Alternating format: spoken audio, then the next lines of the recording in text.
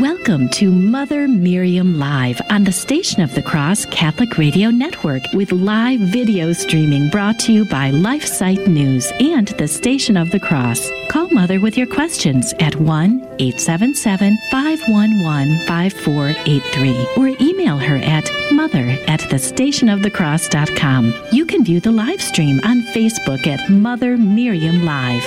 Now, here's Mother Miriam. Welcome, beloved family. How are you doing? I'm so sorry I've missed a few days with you, but I'm back and all is well, and I am well, and all is well in heaven and on earth because God is on his throne. And you say, Mother, you're not looking at the news. Oh, yes, I am. But you see, I really believe that this is all under God's control.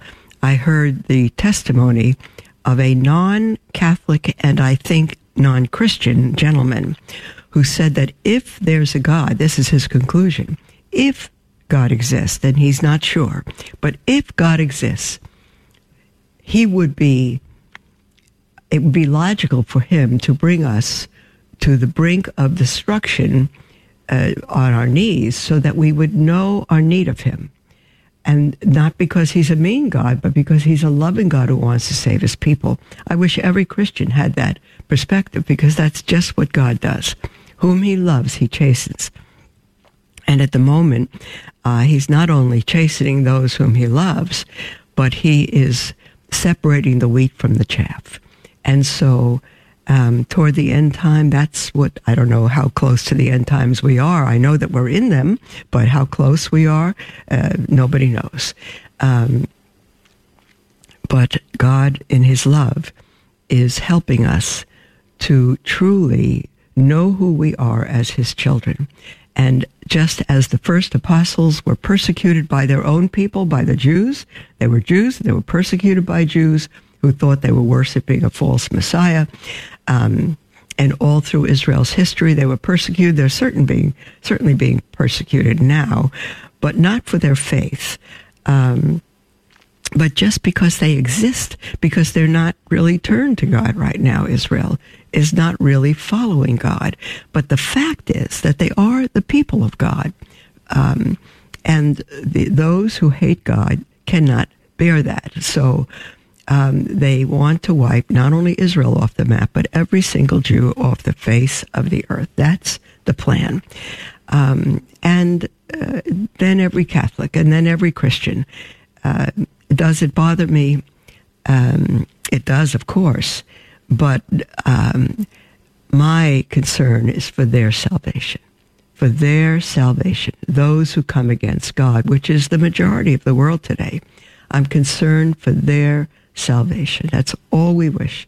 That's all we wish. That's why we pray from morning to night here at the Daughters of Mary, Mother of Israel's Hope. We begin at 5 and we end at 8:30 at night. We pray the full office of the Rule of St. Benedict and do a lot of work in between.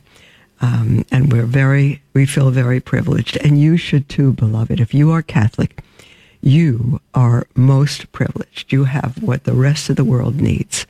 And if we sulk in our disappointments or in our failures or our poverty or anything else, we are ungrateful creatures. We have what the whole world needs, which is the faith.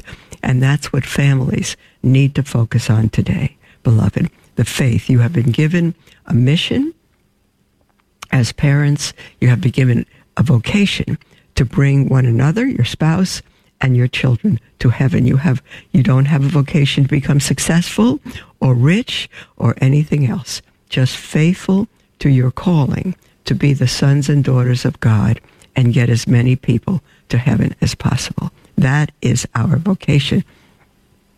We are about a week and a half away from Ash Wednesday, the beginning of Lent, and we are in the week of Sexagesima, which means 6 weeks from Easter, and this coming Sunday will be Quinquagesima, 5 weeks from Easter. But Lent is right upon us, and we have, in my mind, beloved, the inestimable privilege of accompanying our Lord through his wilderness journey. You know, as soon as he came out of the Jordan, as soon as the Holy Spirit came upon him, and John the Baptist said, "Behold, the Lamb of God," the Lamb to which every Old Testament lamb pointed, the Lamb whose sacrifice alone would take away the sins of the world. As soon as he was identified, and he came up out of the Jordan, and the enemy, Satan, was there at the Jordan, and he said, he heard the voice of God. "This is my beloved Son. Listen to him. Hear ye him." Oh, my goodness. And there was Satan, not quite sure that Jesus was God or what it meant that he was the Son of God. But he said, "This must be him. Is this the Messiah that's going to crush my head?" And as soon as he came out of the Jordan, the Holy Spirit, the third person of the Blessed Trinity, the Holy Spirit, God himself, sent Jesus, not the devil, the Holy Spirit sent Jesus into the wilderness to be tempted by the devil for 40 days and 40 nights. And the writer of the book of Hebrews says that he was tempted in all points as we, yet without sin. And so if you love someone and you know that they're going to be tortured and tempted for 40 days, and you truly love them, would you not want to be with them, to console them, to be as much comfort and assistance to them as you can? And Jesus, who is God, who needs nothing, who is love himself, yet, I don't understand this, he wants us. He loves us, and he wants to be loved in return. What he said to St. Margaret Mary, "Behold this heart that has loved so much and is so little loved in return." He wants us, beloved. He wants us consoling him, walking with him through those 40 days, representing the 40 years that Israel went through the wilderness, denying him. And so we enter into the wilderness with our Jesus this coming Ash Wednesday, about a week and a half from now, on February 14th. It's amazing that it's Valentine's Day. It's on Valentine's Day that we will fast. And requirements of the church, not an option, that we will fast, that we will have the cross of ashes placed on our foreheads, and that we will begin to walk with him in the desert. The day that we give out little Valentine's cards and chocolates and love to everybody. Do it on the 13th if you wish, beloved, but not on the 14th. Fast on the 14th. Love went into the desert. And it was love that St. Valentine spread to the world. And we get to accompany love himself into the desert. The greatest act of love we can give him and one another by the example of our lives on St. Valentine's Day. There's a message by the priests of the Congregation of St. Paul from 1893, and it's titled Preparation for Lent. I'm not going to wait till Ash Wednesday to read this to us, because we need to begin to prepare now. We need to train our flesh to not be master over us, our passions to not be master over us. And this little homily says, "Which of us, dear brethren, has such perfect spiritual health that he does not need to call upon Christ, our all-merciful physician? We are all crippled, blind, and sick. The great remedy by which we must be healed is faith." Nothing else, beloved, just faith. And I'll say, whatever stage we're in, if we have physical ailments, spiritual ailments, which we all have, family problems, we're out of a job, whatever it is, the great remedy by which we must be healed is faith. We see how the blind man was made whole by faith. The blind man in the gospel was made whole, W-H-O-L-E, by faith. In another place, we read of the woman with an issue of blood made well by faith. And in many other parts of Scripture, faith is put down as our great healing remedy. I'm thinking of the Apostle Paul, dear ones, who said, "I've learned to be content in any circumstance, in want or in much, in health or in sickness. I've learned to be content." And I have too, beloved, not because I'm tremendously advanced in my spiritual life, but because I've gotten the message that nothing touches us that God doesn't allow. So if he allows weakness, sickness, whatever he allows, emotionally, physically, spiritually, he's in control. And it's to raise us up as saints. Whatever touches me, except discouragement, is from God. Whether it comes from the devil or me or sin or what, it's from God. And why do I say except discouragement? Because discouragement is never from God. It's always from the devil. Which is why when I feel it, and I do, I say, get thee behind me, Satan. I'm not going to give you 30 seconds of giving in to you, because I know it's not from God.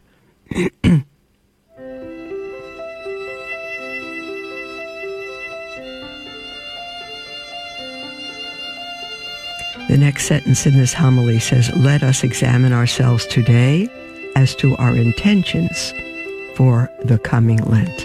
And we'll do that as soon as we return from the break, beloved. And then at the second break, as always, we'll take your calls and your emails with anything that's on your heart. The toll-free number to call in is 1-877-511-5483 or email at mother@thestationofthecross.com. We'll be right back.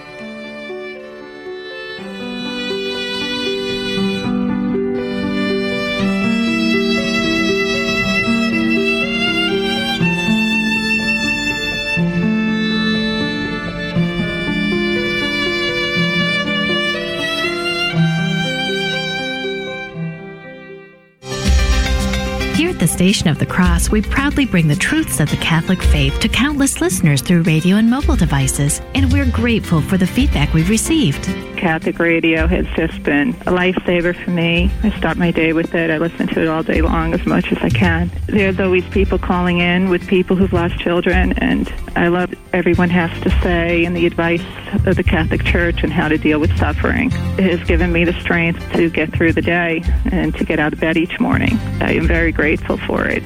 Catholic radio to me has been very informative on my religion. It has informed me of many things that I wasn't aware of or should have been aware of, and I've enjoyed it very much listening to it. If you've been blessed by listening to the Station of the Cross, let us know. Call 1-877-888-6279, extension 112. Then share your testimonial with us.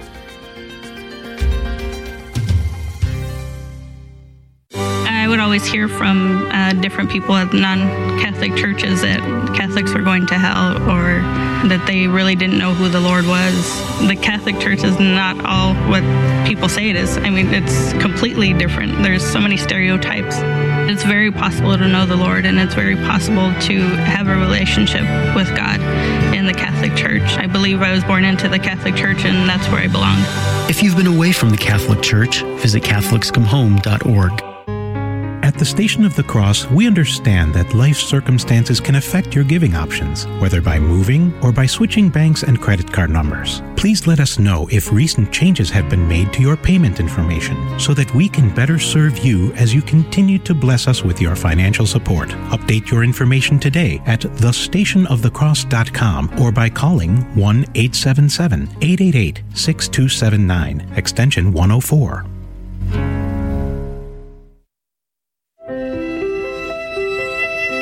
Welcome to Mother Miriam Live on the Station of the Cross Catholic Radio Network with live video streaming brought to you by LifeSite News and the Station of the Cross. Call Mother with your questions at 1-877-511-5483 or email her at mother@thestationofthecross.com. Welcome back, beloved, to Mother Miriam Live. I am live, and I'm thrilled to be with you. And guess what I just did? I just lost our page. How could I do that? I guess here it is. I'm getting it back. Okay. We're talking about preparation for Lent. If we wait till Ash Wednesday, it's almost like someone who's going to run a 10-mile race. If they wait till the day before or the day of to put on their clothes and sneakers and give it all they got, they're going to lose. They have to prepare for months and in some cases even years. And so the same thing with us for Lent. We will not have a good Lent if we simply celebrate Valentine's Day on the 14th, even if we have ashes on our head, and try to begin to give something up on the 15th through Lent. We will be very weak warriors. We won't be warriors at all. We need to train for the fight. We're soldiers of Christ, and we need to train. The article I've been reading continues. Let me go on with it. It's an article from 1893, Preparing for Lent, by the priests of the Congregation of St. Paul. Okay, we just finished saying that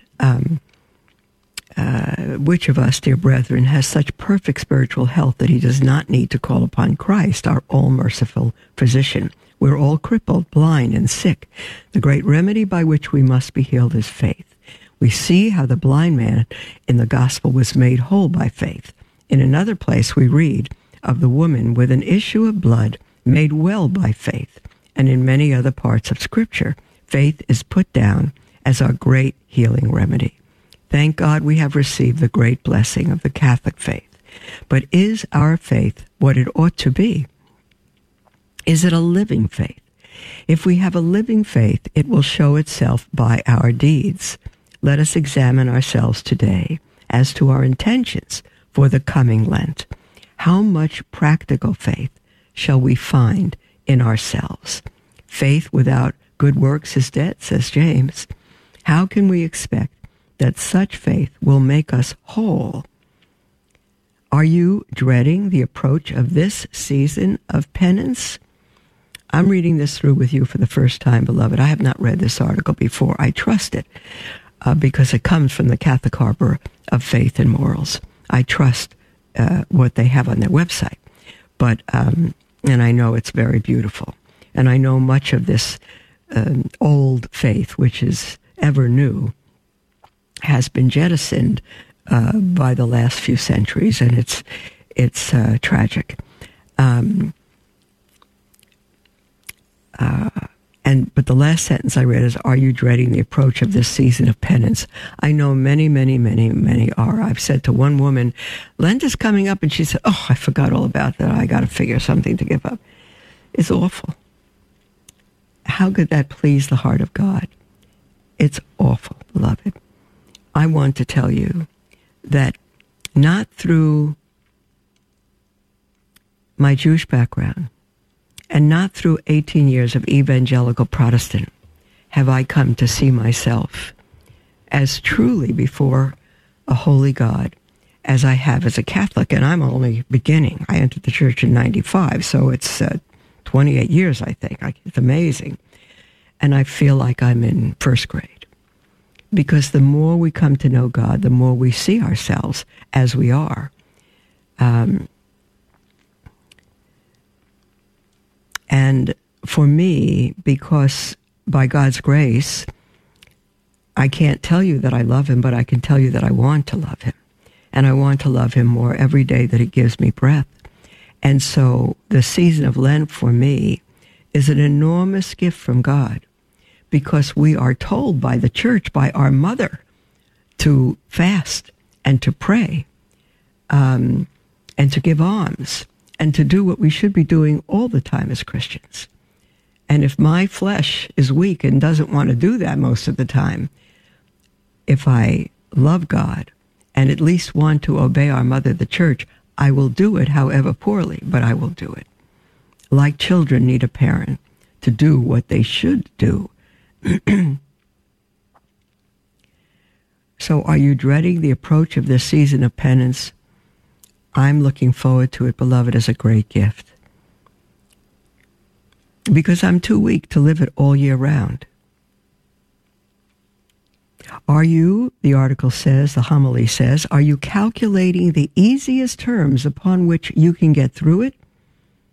Do you look upon it as an evil time which must be borne with, but out of which you expect to get nothing but discomfort? What a tragedy. If that's your sentiment, beloved, you may call yourself Catholic, but you don't know what it is to be Catholic. You don't know the treasure and the love and the gift of being Catholic. The homily says, if you look upon Lent in this spirit, you are no true follower of Christ and the cross. Your faith is not a living faith. And a dead faith is worse than useless, for such a faith can abide only in the lukewarm, of whom the Holy Ghost speaks thus. Would thou wert cold or hot, but because thou art lukewarm, and neither cold nor hot, I will begin to vomit thee out of my mouth. Those are the words of Christ through Scripture. These are our Lord's sentiments, beloved.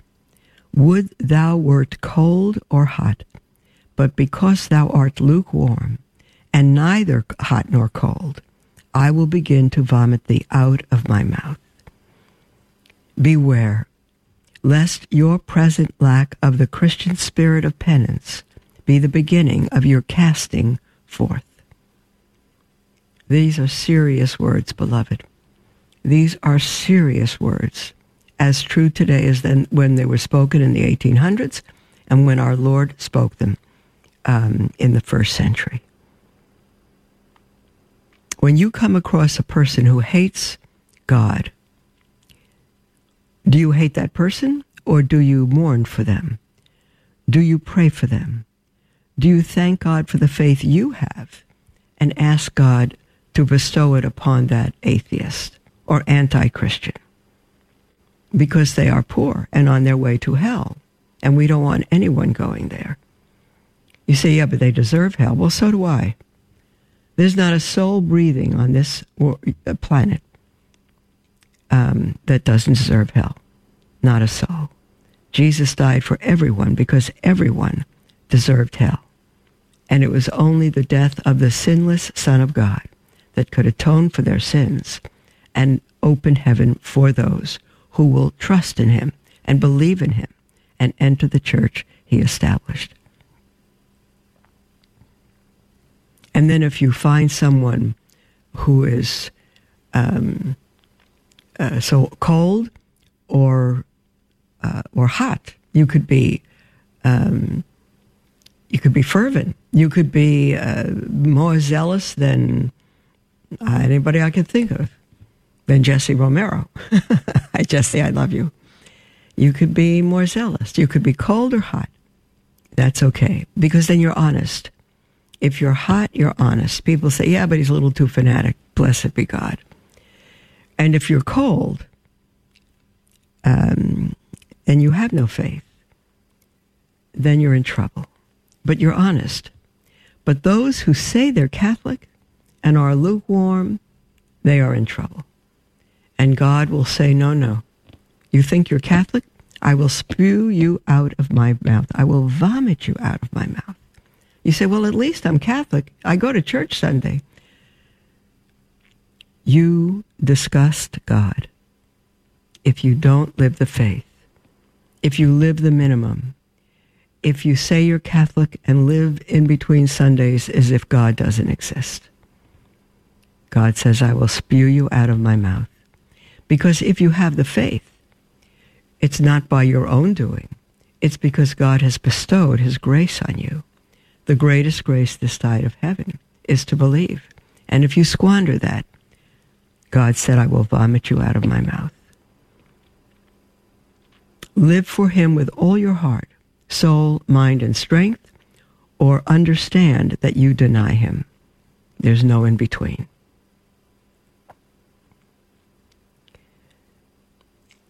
The writer of this homily says, but do not misunderstand and think that we must relish this coming season of penance. Doesn't mean we need to relish it in our lower natures, just as a hungry man relishes his dinner. That is not the kind of relish we are bound to have. Although we may have an involuntary horror of penance, if we nevertheless appreciate our need of mortification and are determined to make the most of this opportunity, all the more because we instinctively dread it. We show that God has at least a large part of our hearts. He wants the whole of them, saying, "My son, give me thy heart." But if we keep a part for our miserable selves, in his mercy, though grieved, he will not condemn us. Do I relish penance? No. I'm grateful for it.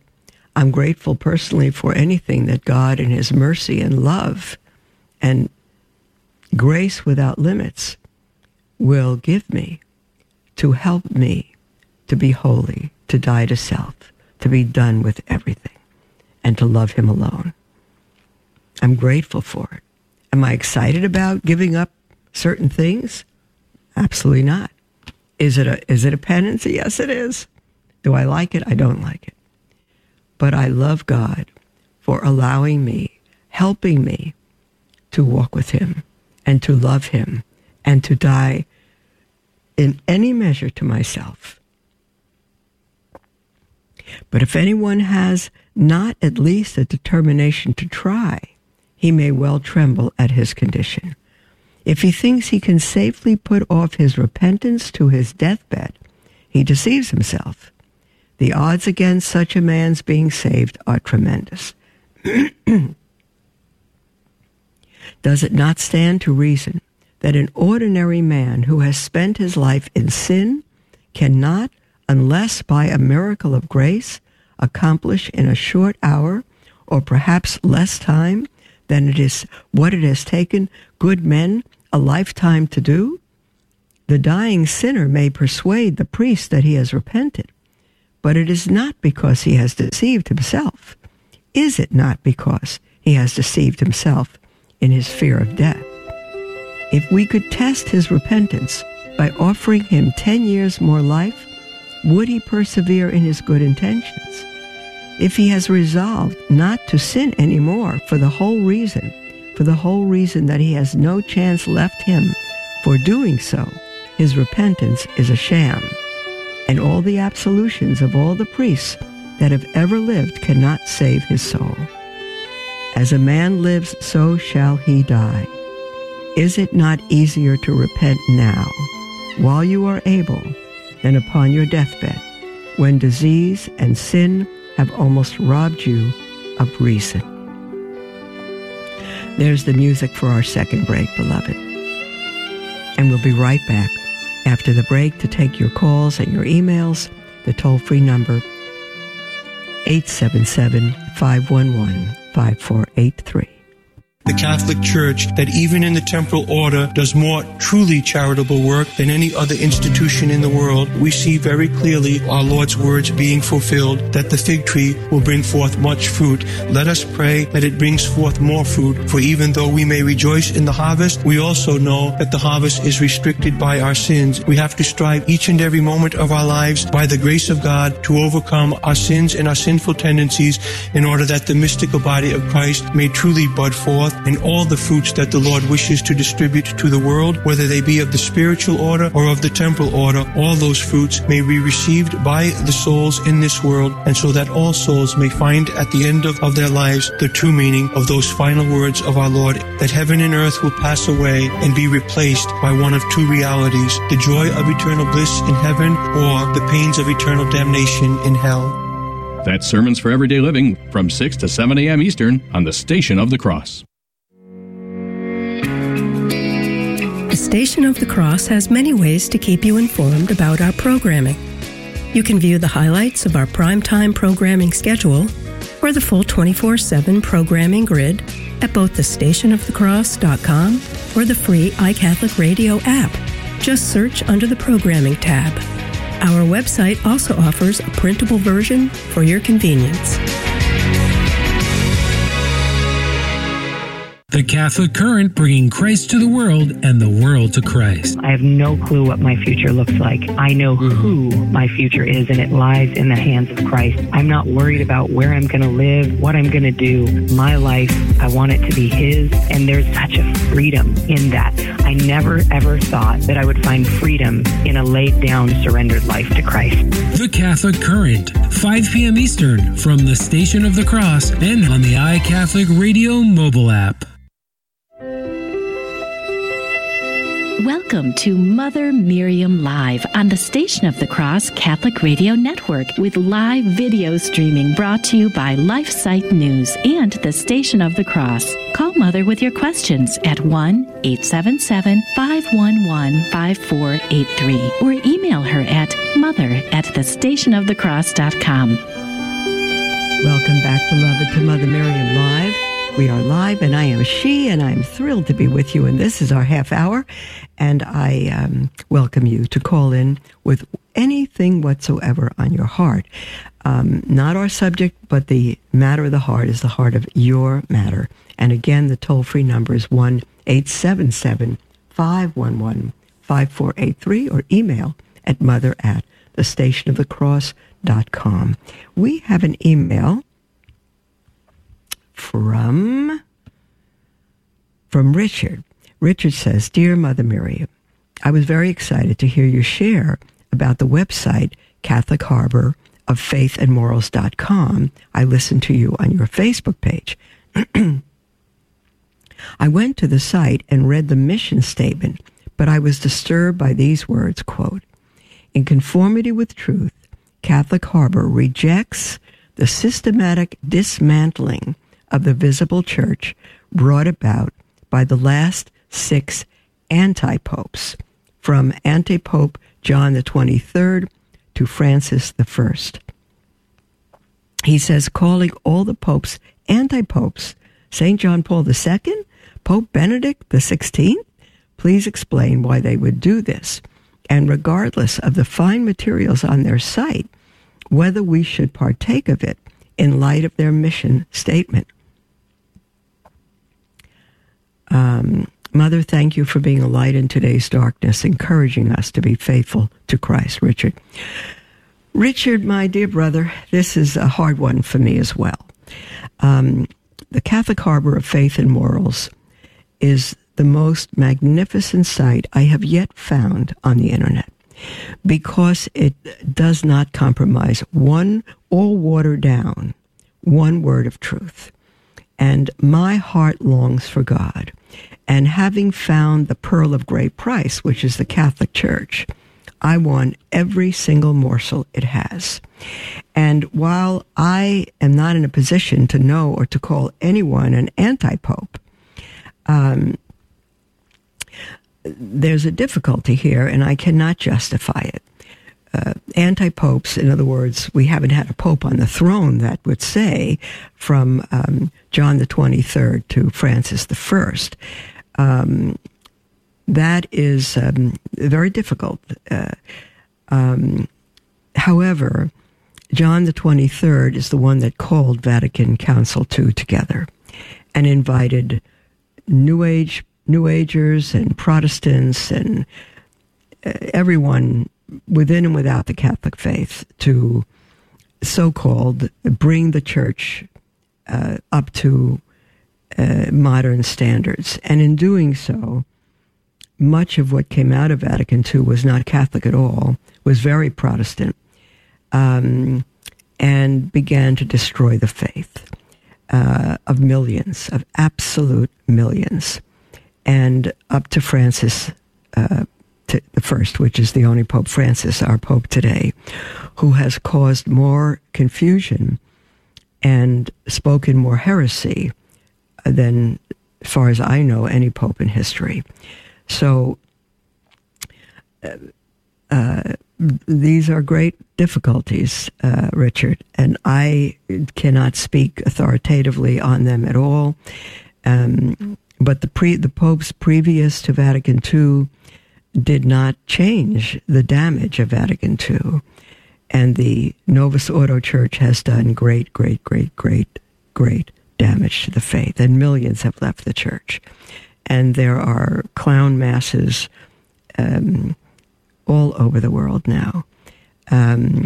Just awful stuff. So do I say that the Novus Ordo is not valid? I could never say that. God is the one who established his church and said he will lead it into all truth till the end of time, and the gates of hell will not prevail against it. I do believe that the Eucharist is valid in the Novus Ordo Mass, as long as the proper words of consecration are said. Even if the priest is dressed as a clown, even if there's 10 dancers, if the proper words of consecration are said and the priest does what the church intends, then it's valid. But it has destroyed the faith of many. And because it was from the 60s on, many who were born in the 60s on know nothing else. And so they think we're teaching against the Catholic Church that they've come to deeply love, but we're not.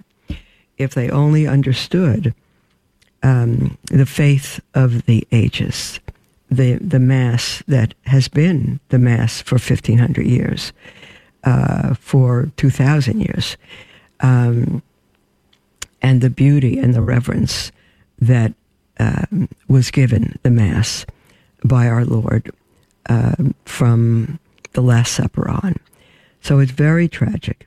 Again, I'm not going to call any of them an anti-pope, but what you say with Catholic Harbor of Faith and Morals, I won't repeat that because it's on their website as my belief, because I cannot be authoritative on this. And I can't say, but I do believe their writings. Their writings are everything from prior to Vatican II. And when I was coming into the church, and I entered in 1995, I was told by people that loved me very much, who were Catholic, to read only those writings from before Vatican II. And they were not traditionalists, and they're not today. And they still go to the Novus Ordo Mass. They still do. But they know that following the Vatican, the Second Vatican Council, there was much confusion, modernism set in, relativism set in, and there was no way for them to be sure that what I was reading was the true faith given to the saints. And so they said, Rosalind, my given name before I was sister, take a look at when anything was published. And if it was published prior to Vatican II, you can trust it. If it was published subsequent to Vatican II, they just don't know if it's trustworthy or not. There's a lot published after Vatican II that's trustworthy.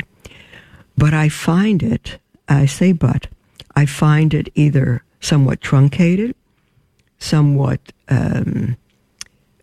watered down in its language, too focused on the comfort of man instead of the reverence of God. So when I found the site, Catholic Harbor for Faith and Morals, I could not believe anything so beautiful, so deeply true, so unquestionable was still around. I've tried to contact them because I have taken much from their site. In fact, the article on preparation for Lent that I'm reading today is straight from Catholic Harbor of Faith and Morals. And I've tried to get a hold of them. I've tried. The only thing I could find is their website. No email, no nothing. And so they have their reasons for that, and I respect them. I've copied things from them in our newsletter, and I've said so. This is from Catholic Harbor, and I can't get a hold of them for their approval. But I assume that they've put that site together to keep the Catholic faith and restore us to the purity of the faith and practice that God has given. So for me, Richard, it's a tremendous treasure, an absolute tremendous treasure. And I'm glad you found it so. And as far as the popes from John the 23rd to Francis the First being anti-popes, I met John Paul II. I love him. I've not met Benedict XVI, but my goodness, his writings are among the best ever. But I cannot speak for it. I cannot speak for why, as popes, they have not reversed some of the things that they've simply let go on. I can't, or initiated themselves. I cannot answer that. It just grieves me. So I don't say they're anti-popes, but I still will recommend that magnificent website, Richard. I'm glad you questioned that. I did myself, but I have no answer for it. We have an email from Michael who says, hold on now. Can you please tell me about the origins and purpose of the College of Cardinals? The cardinals are advisors to the Pope. The word cardinal comes from, looking this up, comes from the Latin carde, C-A-R-D-E, and it means a hinge. And so the cardinals, they're not, they are bishops.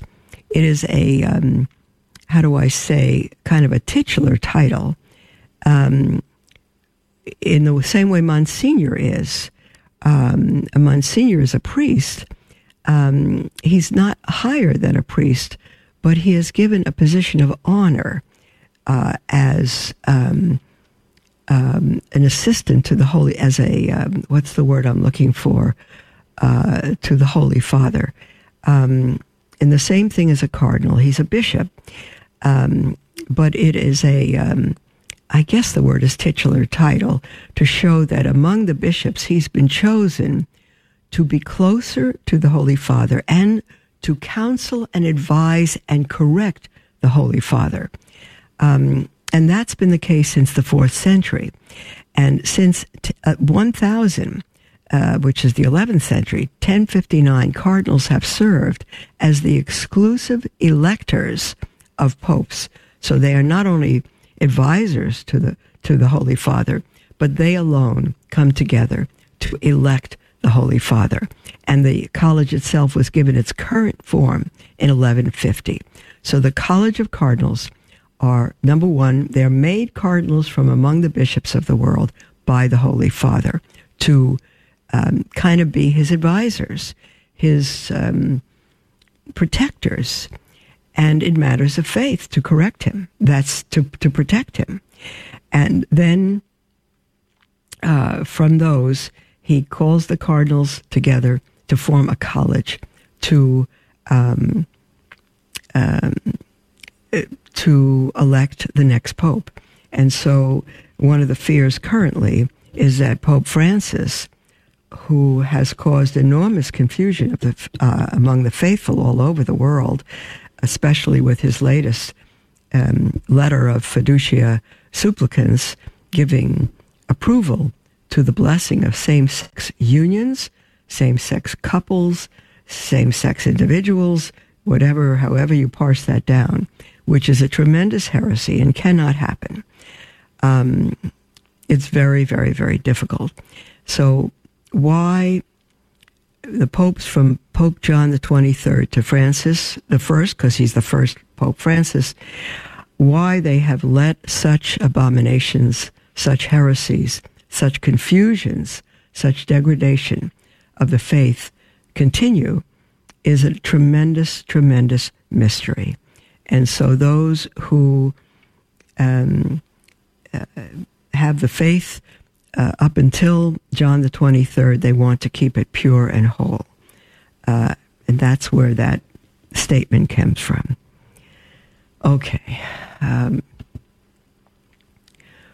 We have a call from Rebecca, West Palm Beach, Florida. You're probably warmer there, Rebecca, than we are here. Are you there, honey? Hi, Rebecca. Yes. You and I have gotten on the air in coordination with the music for the final break. Can you hang on till after the break, Rebecca?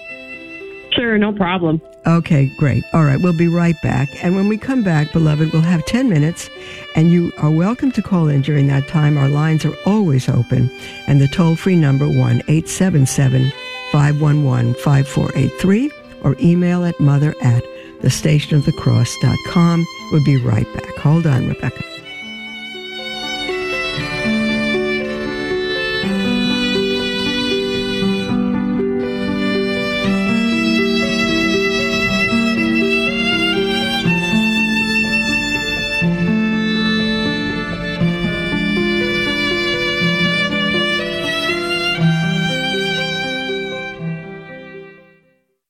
The Station of the Cross, we proudly bring the truths of the Catholic faith to countless listeners through radio and mobile devices, and we're grateful for the feedback we've received. It just really connected me to my faith. I always considered myself 100% Catholic, but didn't really realize that I wasn't fully practicing my faith, so I learned so much through the Station of the Cross and began just getting deeper in my prayers and feeling just so much closer to God and so well versed in learning more about the Bible and more about what actually it means to be Catholic. So it became very, very important to me, and I listen to the radio station daily, and I absolutely love it. I make it a regular practice of donating every time they have their fundraising, and just love it and wouldn't want it to ever go away. If you've been blessed by listening to the Station of the Cross, let us know. Call 1-877-888-6279, extension 112. Then share your testimonial with us.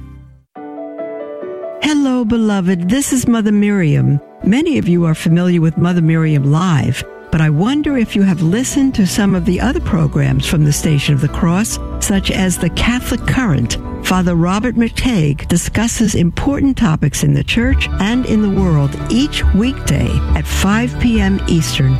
You can listen anytime to The Catholic Current as a podcast on the iCatholic Radio mobile app. 30 seconds on the gifts of the Holy Spirit, brought to you by the Station of the Cross. The gift of understanding helps the mind to comprehend revealed truths. Many times you might think to yourself, I've explained this aspect of morality so clearly to my friend. Why can't she seem to get it? It's a beautiful gift to have understanding of the faith and moral situations. Pray for others to receive that gift as well.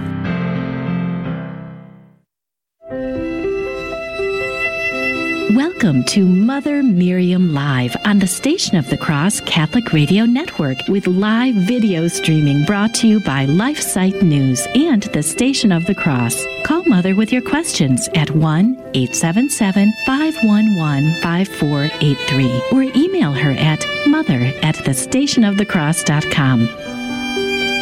Welcome back, beloved, to Mother Miriam Live. We are live and we have 10 minutes.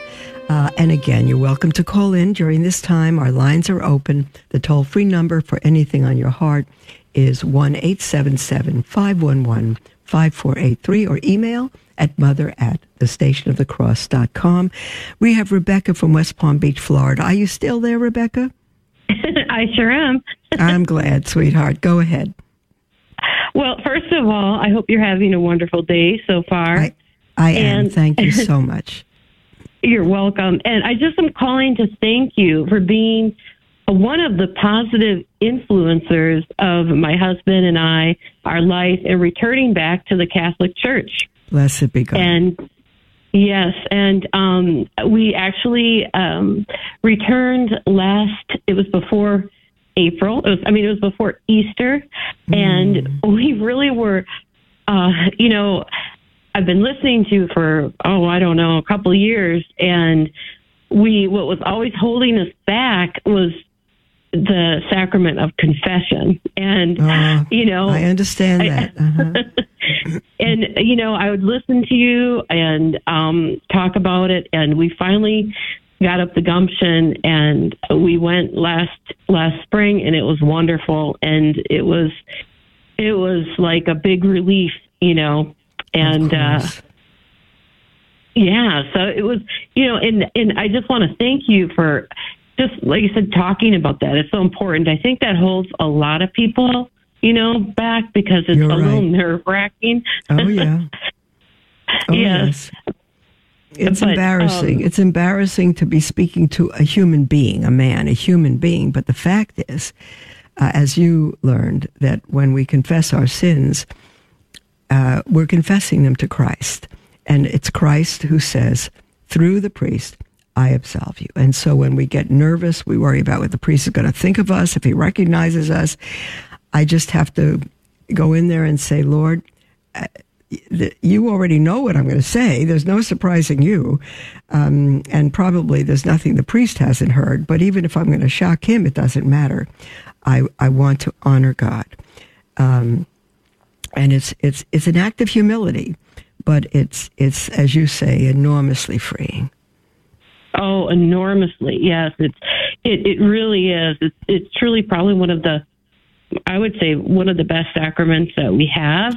And and I think a lot of people, once they do it, they'll feel a lot better. And, I just thank you so much for, just sharing so much about the traditions of our faith that, I grew up a Catholic. I was raised Catholic, everything. And my husband and I both fell away because, I don't know, we became very secular, I guess, as well in our lifestyle. But, it always felt like something was missing. And I would look at other religions, and I would look at specifically like Jewish people, and I'd be like, wow, they have all this richness and how they celebrate, and their families celebrate this stuff together, and they're so faithful. And I felt like the Catholic Church was missing something. And here I find out that we definitely are missing, a big chunk of our being Catholic, and we're the fulfillment of Judaism. We don't have less than Judaism; we have more. Yes, and I love that saying that you have, because it's true and it makes sense. And it's just, I feel like a kid in a candy store when that's my statement too. I love it. I do. I really do. It's wonderful, and my husband does as well. So it's wonderful that we can. How wonderful! Share that. Do you have children? No, we do not have children. Okay. No. All right. All right. Well, yeah, but you can probably now have many spiritual children because you're living the faith, and without speaking a word, living it is going to draw people to Christ. You need to speak a word, though. But yes, I believe so. I've already, I think, had a positive influence on my nephew and his wife, and they have 2 young children. Yes, and we have discussions, and it's very positive. And I try to do what you say, you lead by example and through love. And absolutely, and that's, I think, the best, most natural way. And and then I also wanted to tell you as well, there's a wonderful book, and I'm not sure if you're aware of it, but it's called The Stations of the Cross in Slow Motion. And I just learned of it last night. That's Eric Salmon's wife. Oh, yes. Susan Salmon's, yes. A daily devotion for Lent. Oh, how beautiful. The Stations of the Cross in Slow Motion, a daily devotion for Lent. I recommend it. Those are good, faithful Catholic people. Yeah. Oh, wonderful, wonderful. Because I just thought it was really, really a wonderful idea. And I just received the book probably 2 days ago, and it's wonderful. It even for just my husband and I, but especially if you have children. Just absolutely, I would highly recommend it. So, I'm thrilled. I'll go get a copy myself. Very good, very good, Rebecca. Yes. What a sweetheart you are. Well, I thank you for your lovely call and for the grace God has imparted to you and your husband, and ask him to continue to deepen your union with him as you walk with him. God bless you, and a blessed Lent. Thank you. You too, Mother. We love you. Thank you. Thank you, Rebecca. And Rebecca is my Hebrew name, by the way. Oh, cool. Oh, yeah. That's wonderful. In Hebrew, Rivka, I am. Rivka is Rebecca. It means earnest devotee. Not bad. Wow. Uh-huh. Not bad at all. Okay. Oh, great. All right, honey. Thank you for that nugget. Yeah, take care. You too. Bye-bye, sweetheart. We have an email from Rita. We're coming against the end of the program. Let me see if we can get that in. She says, Mother, I was browsing through the book Eucharistic Miracles and Eucharistic Phenomena in the Lives of the Saints by Joan Carroll Cruz. It's published by TAN. Chapter 30 tells of the miracle of Bordeaux, France in 1822. A miracle of the Eucharist took place on the feast of Septuagesima at 4:00 in the afternoon. And that was last Sunday. The Sunday before last. The priest had not yet finished blessing the sacrament with incense when he looked at the ostensorium. He realized he had placed the holy species there, but instead of the holy species, he saw our Savior, head, chest, and arms, in the middle of the circle that served him like a frame, like a painting, but the painting looked alive, as stated in the book. The chapter goes on to say his figure was that of a young man about 30 years of age. Well, that's good. Extraordinarily beautiful. That's our Savior. He was dressed with a dark red scarf draped over his shoulder and chest. His head was inclined from time to time on the right side and the left side. The chapter goes on to say that many people had seen the miracle. How very beautiful. Mother, that it should take place on the feast of Septuagesima. Is there a reason you think it happened on this feast? And why do you think Jesus had a red scarf draped over his shoulder? Thank you and hope to hear from you, Rita. Rita, we have a few seconds left, and I don't know. However, Septuagesima is 7 weeks before Easter and 3 before Lent.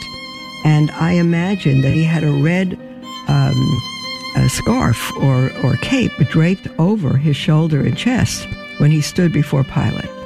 And so it wasn't long after that he was crucified for us. So I think the red would remind us of his sentencing to death by the Jewish people, pretty much, that he came to save, and by everybody, because he died for our sins. And why it happened on that feast was to show us what is ahead as prepare for Lent and the one who gave his life for us. That's what I would make of it. God bless all of you, dear ones, and God willing, we'll be with you tomorrow. God bless you.